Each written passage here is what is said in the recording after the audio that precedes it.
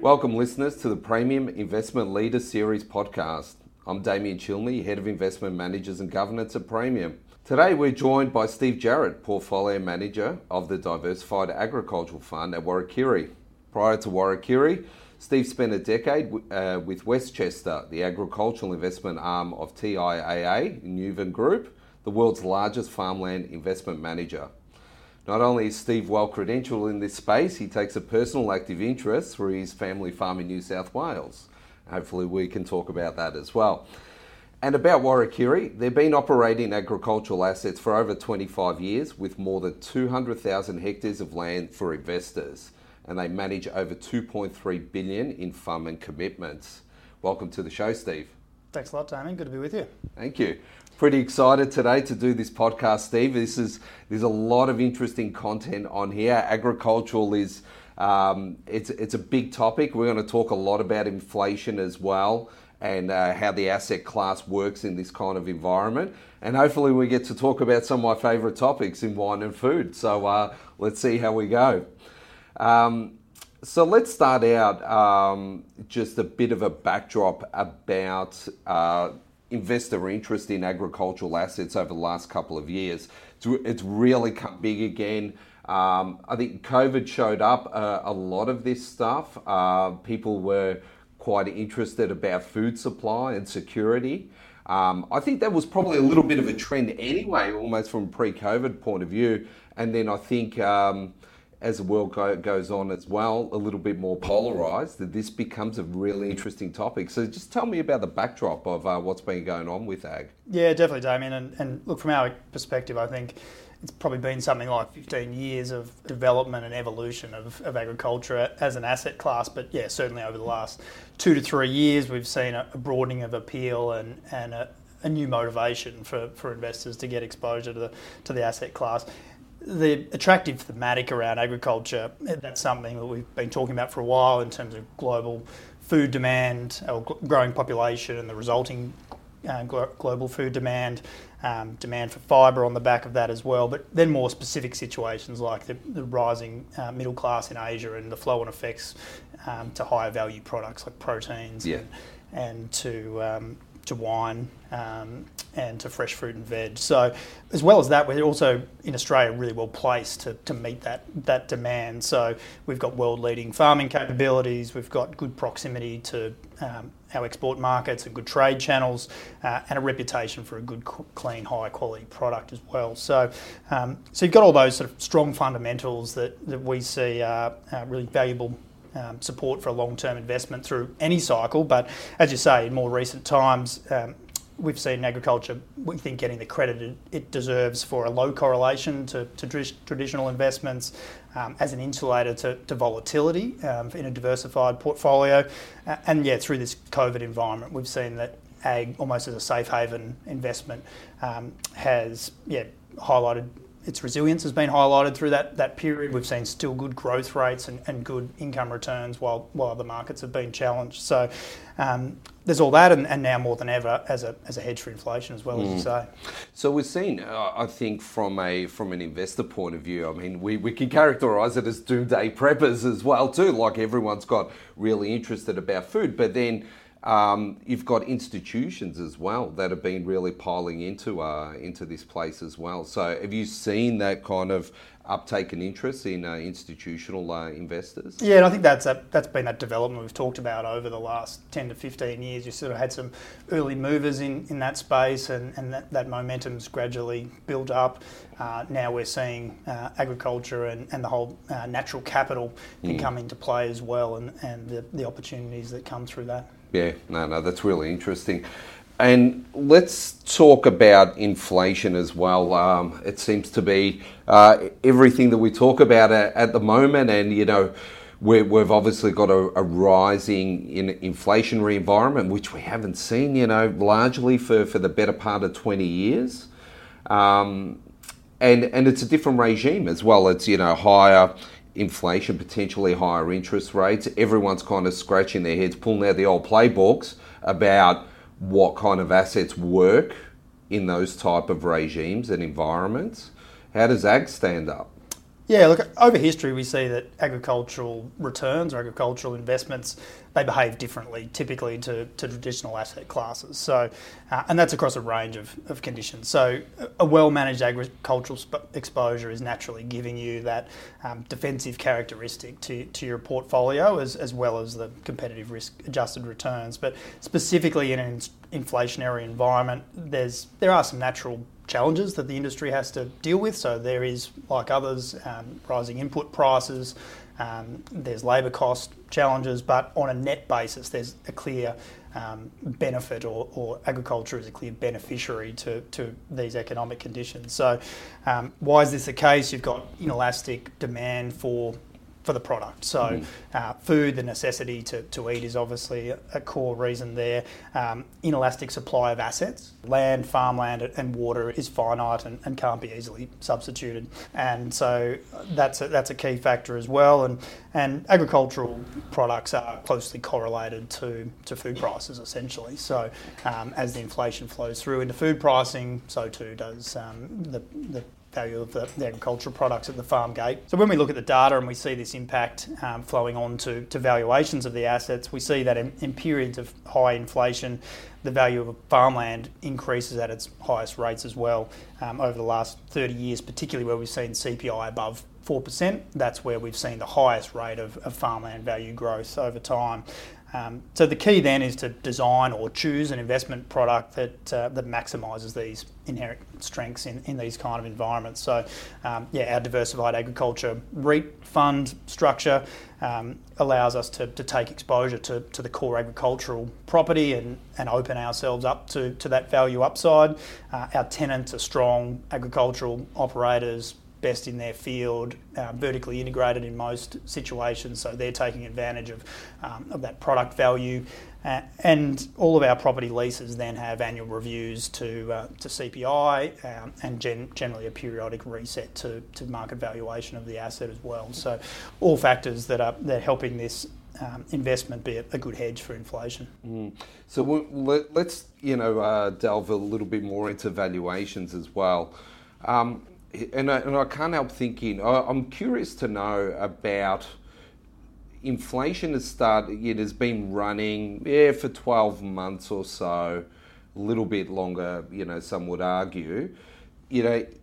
Does it the valuations get reflected quite immediately, or are they a bit lagged? So what's happening in the valuation space there? Has it got more to run here? Yeah, generally there is a bit of a lag, and we do think that there's more to run. We've definitely seen investment returns from agriculture as a whole have been strong, so we've touched on that. This has come from some good seasons in key products, some particularly strong commodity prices as a result of global market factors, and this profitability that's flowing through, combined with a good outlook going forward and low interest rates, has really fueled investment confidence in the industry more broadly. So this is then driving value growth as particularly private businesses, family farms, those looking to grow and consolidate on the back of this optimism are competing for assets. So in 2021, for example, the median price of agricultural land in Australia rose by 18%. In particular, we've seen strong demand and local competition for assets in traditional sectors, so your broadacre properties, production of crops like wheat, barley and canola, grazing assets for key proteins, so beef and lamb, and fibres like cotton and wool have all been the areas where we've seen the most growth. So it's our view that there's still some upside to come, and that there's a bit of lag in value in these sectors, particularly over the long term, but equally not all sectors have seen this kind of headline That's what growth. I was going to ask. It was a really broad based, or is it, there's pockets? No, there's still elements of, and particularly in the high value sectors that we see. So in sectors where you have a more specialised investment or a more specialised property, more capital intensive investments in particular, and specific markets that are influenced by different factors. So the less commodity products, the products that are the more fresh food, value added products, have all got their own separate market factors driving value there. So we haven't seen those across the board uplifts across the likes of viticulture and horticulture that we've seen more in broadacre agriculture.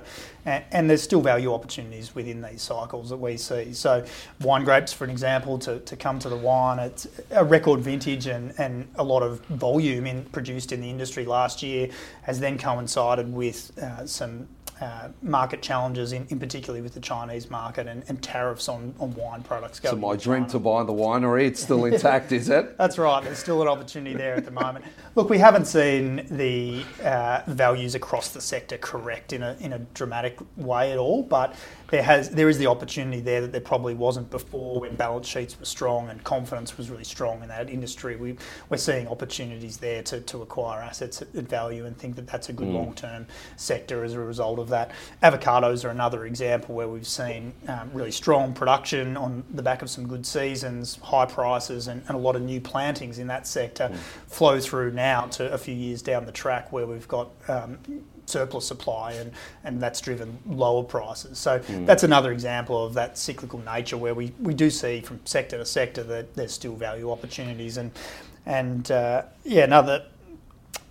examples of that right across the sector, I suppose, like across the industry. Agriculture is really broad ultimately and our agricultural REIT products as a result of that specifically look across a diversified range of sectors and looking through the value cycles at robust long-term investments that is all part of our strategy to just patiently build an exposure to agriculture over time.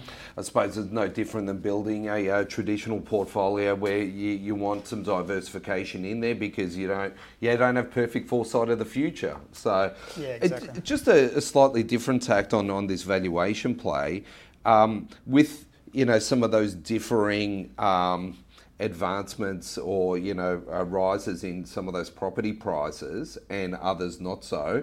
Is there a bit of an arbitrage there where people can buy some maybe softer price assets and repurpose them into higher value? Yeah, look, generally the market's pretty well balanced in that regard. It's efficient. It's a relatively efficient market. There are a few operators out there or investors in the space looking at change of use and higher value prospects, but there's some risk in that as well. So it's balancing up that sort of proven path, strong sort of robust returns with low volatility or maybe looking for the alpha and doing something different and developing new assets or that going down that change of use higher value path. Yeah. Let's slightly change tack here. We'll talking about climate change and environmental impacts. I did see somewhere that I think that agriculture accounts for like 30% of emissions, and I think even in New Zealand it's bigger than that as well too. So it's a big topic, for this asset class. I imagine that energy as well is a big factor of getting your goods to market and so forth. So I can imagine running a farm, all these kind of considerations are highly important, and then climatic changes as well. So you're buying these assets for the real long term. You've got to have a view on this, I'm assuming. Okay, how does this factor into your assessment when you're looking at sites? Yeah, I think firstly, look, the opportunity to contribute to an improvement in that situation and to offset emissions, whether that be by changing management practices, storing carbon in the soil, better production systems that enhance that, tree plantings, vegetation plantings, putting areas aside. They're all things that we look at across the business and opportunity across our different agricultural platforms. But the topic of climate change is obviously a key consideration in any sector when you're looking at the fact that your product is the inputs to that product are largely climatic. So ultimately, we not only support the science behind climate change, but we embrace it in our investment process, as you say there. So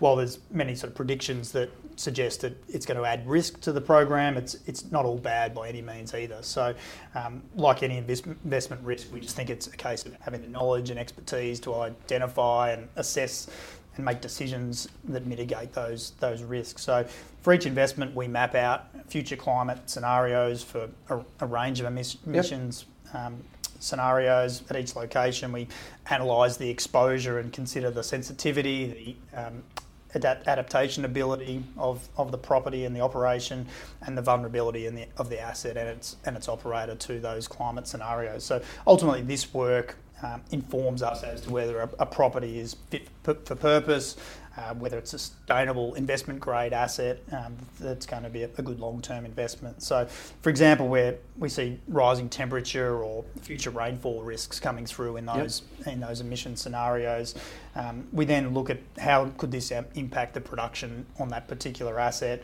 and whether we can invest in high reliability water supplies for irrigation to mitigate that, water use efficiency, infrastructure, different crop types potentially, or technology to manage such a scenario.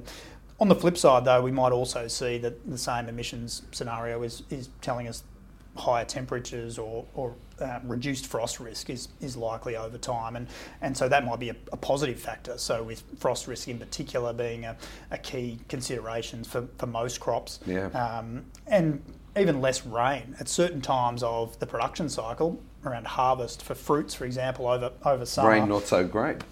Not so great. So where we see that potentially presents an opportunity that balances that risk. So we try to do all the background work to understand that with the science, and there's certain locations where there's a relatively neutral or stable general impact of climate change predicted as well, like Tasmania, for example. Yeah, because we're outside of this, we were talking about Champagne and how that region, it's potentially looking a little bit warmer, and that they might need to travel further north to get the optimal zone, if you will.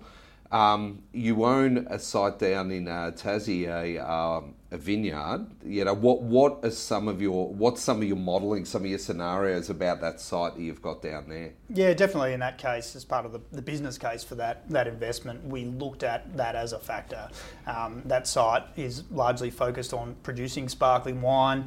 Tasmania is a leading grower of sparkling wine in Australia, and really producing a product now that's competitive on the world stage. Yep. So when we look at that with the overlay of potentially a threat to the most famous of all sparkling wines, or champagne production, then we see an opportunity there for that asset over time. But probably more importantly, we just saw the fundamentals of that investment as being relatively stable from a climate perspective, as well as all those other factors of fundamentals of supply and demand for the assets. Brand Tasmania, the key varieties that are grown there, are all factors that we've considered in making that investment. Yeah, and again, on I suppose like an assessment of different outcomes, they could just move into some other different grapes if that scenario played out? Yeah, that's right. So understanding how flexible is the assets, is there high quality land, well suited to viticultural production, reliable water resources, and where is it positioned in terms of future varieties. So moving, say, from a focus of sparkling wine and Pinot to other varieties, probably not so in Tasmania, but definitely in other regions of Australia. Do they play around? They try out different things to see what's working. Yeah, that's right. And something like moving from a French variety to a more Spanish or Italian variety of wine grape that will generally have better resistance in heat and drought conditions, and produce a stable, good quality of product, then might be a change and an adaptation to climate change that we see across wine growing regions over time. Yeah, no, fascinating. It's good to hear that my supply of the favourite stuff will be in check, so that's good to hear. So let's talk about accessing this asset class. It's been a very private market, either for the wealthy or those who were operating family farms, an all-in kind of investment. Institutions have kind of had a chance to get in as well with their particular balance sheets. Tell us now about, I suppose, how you've been trying to structure your program, and especially with your diversified program, and you've gone down, a buy and lease approach. So just talk us through how you put this all together for investors. Yeah, sure, Damien. And so Warwick Curie have been successfully managing agricultural investments for almost 30 years now, but in this part of the business, we've historically been working with large institutions, and we've managed specific mandates focused usually on a particular ag sector. So as a business, though, we're a multi-boutique. So we have a range of different product offerings across small caps, emerging markets, US property, currency, etc. So we've had this ongoing conversation with clients of those products and other clients of the business. How do they get exposure to agriculture when they look at what we're doing in our agricultural platform? So how do they do that without the kind of sort of $500 million to $1 billion commitment that we see is required to achieve the scale and the diversification that a successful direct and own and operate investment will deliver? So when we fleshed this out and we looked at the interest as well to gain access to a broad range of sectors in one particular investment, looked at the investment demand and yield opportunity in those higher value sectors that we've talked about of agriculture, and also the opportunity to partner with other existing best-in-class operators as tenants of these properties in these different sectors. We came up with the product that a pooled fund that acquires agricultural properties in a REIT style structure, specifically to lease them to these high quality operators, became a natural choice. So so that structure allows us then to offer this product to a wide range of wholesale clients in the advisor network, high net worth, family office, and the small super fund space. I just can't help thinking you couldn't have built this product at the start of your journey. It's kind of like that natural progression after you've had that years and years of managing individual sites and then the ability to roll it all in together. So, it's got a very diversified exposure through a lot of different sectors, which is impressive. But the volatility part that you talked about, because particularly with the model that you've come with, there's no real operational risk out of it. You're not owning the farm per se. You're owning the property leased out to these farmers. So that does bring, I imagine, quite a lower risk profile in a sense through that there. What's the difference, I suppose, in risk and return into a full integrated owner-operator model versus what you put together here? Yeah, it's a good question, Damien. And for us, it comes down to that balance between risk and return, but also income and growth, and the volatility of those over time. So when we look at it, we look at in its most simplest form, like you talked about before, a family farm investment or a single investment in a certain agricultural asset. That's going to give you at one location one sort of exposure to climate, maybe exposure to a couple of different products in terms of what you produce and grow, and it's really concentrating that risk to one site.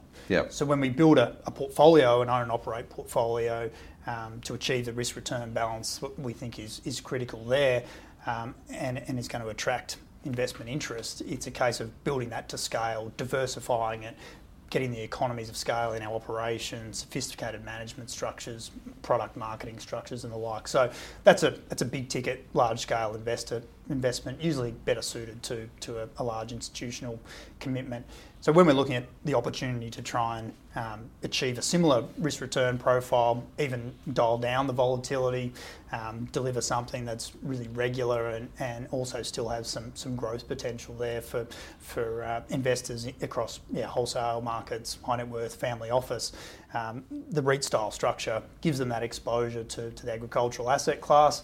And through investing with tenant partners who are the best at what they do, we also see we can give that broad sector diversification without compromising any of the performance of the assets or the underlying income returns. So that means that assessing the tenant counterparties and using our expertise and history in agriculture to focus on are they good operators, best practice in their field, as well as good credit risk, obviously, is where we see managing that risk is most important, as opposed to the owner and operators investments where the risk is in commodity pricing, is in yield, is in climate. Yeah, fair. And just a couple of quick fire. How many agricultural products, underline agricultural products do you hold in the diversified product? That's a good question. At the moment, I think we're 6 different sectors at the moment. Yep. 6 different products, and that diversification's now got us in 5 different states. So in turn, we're 5. You answered my other question. How many sites? Where are we? Yeah. So 5 different states, which is then giving us that 5 different climate zones, water source diversification, and so ultimately we've set the foundations there to build that out over time. We'll be in more geographic areas, we'll be accessing more end markets. There's a good balance there between export markets and domestic consumption, between fresh product and value-added products like wine. So that's our goal ultimately, to give our unit holders a really broad spread of exposure to the agricultural investment space. Wow, that's good. There's so much to talk about. I think that was a great introduction to this sector here, and there's so much more. Like, we could talk about water rights, we can talk about crop development as well, and I still think there's far more to play out on this inflation and interest in this asset class here. So I'd love to have you back again to continue to explore this. Steve, that was fantastic. Thanks for joining us today. No, thanks, Damien. Thanks for having me.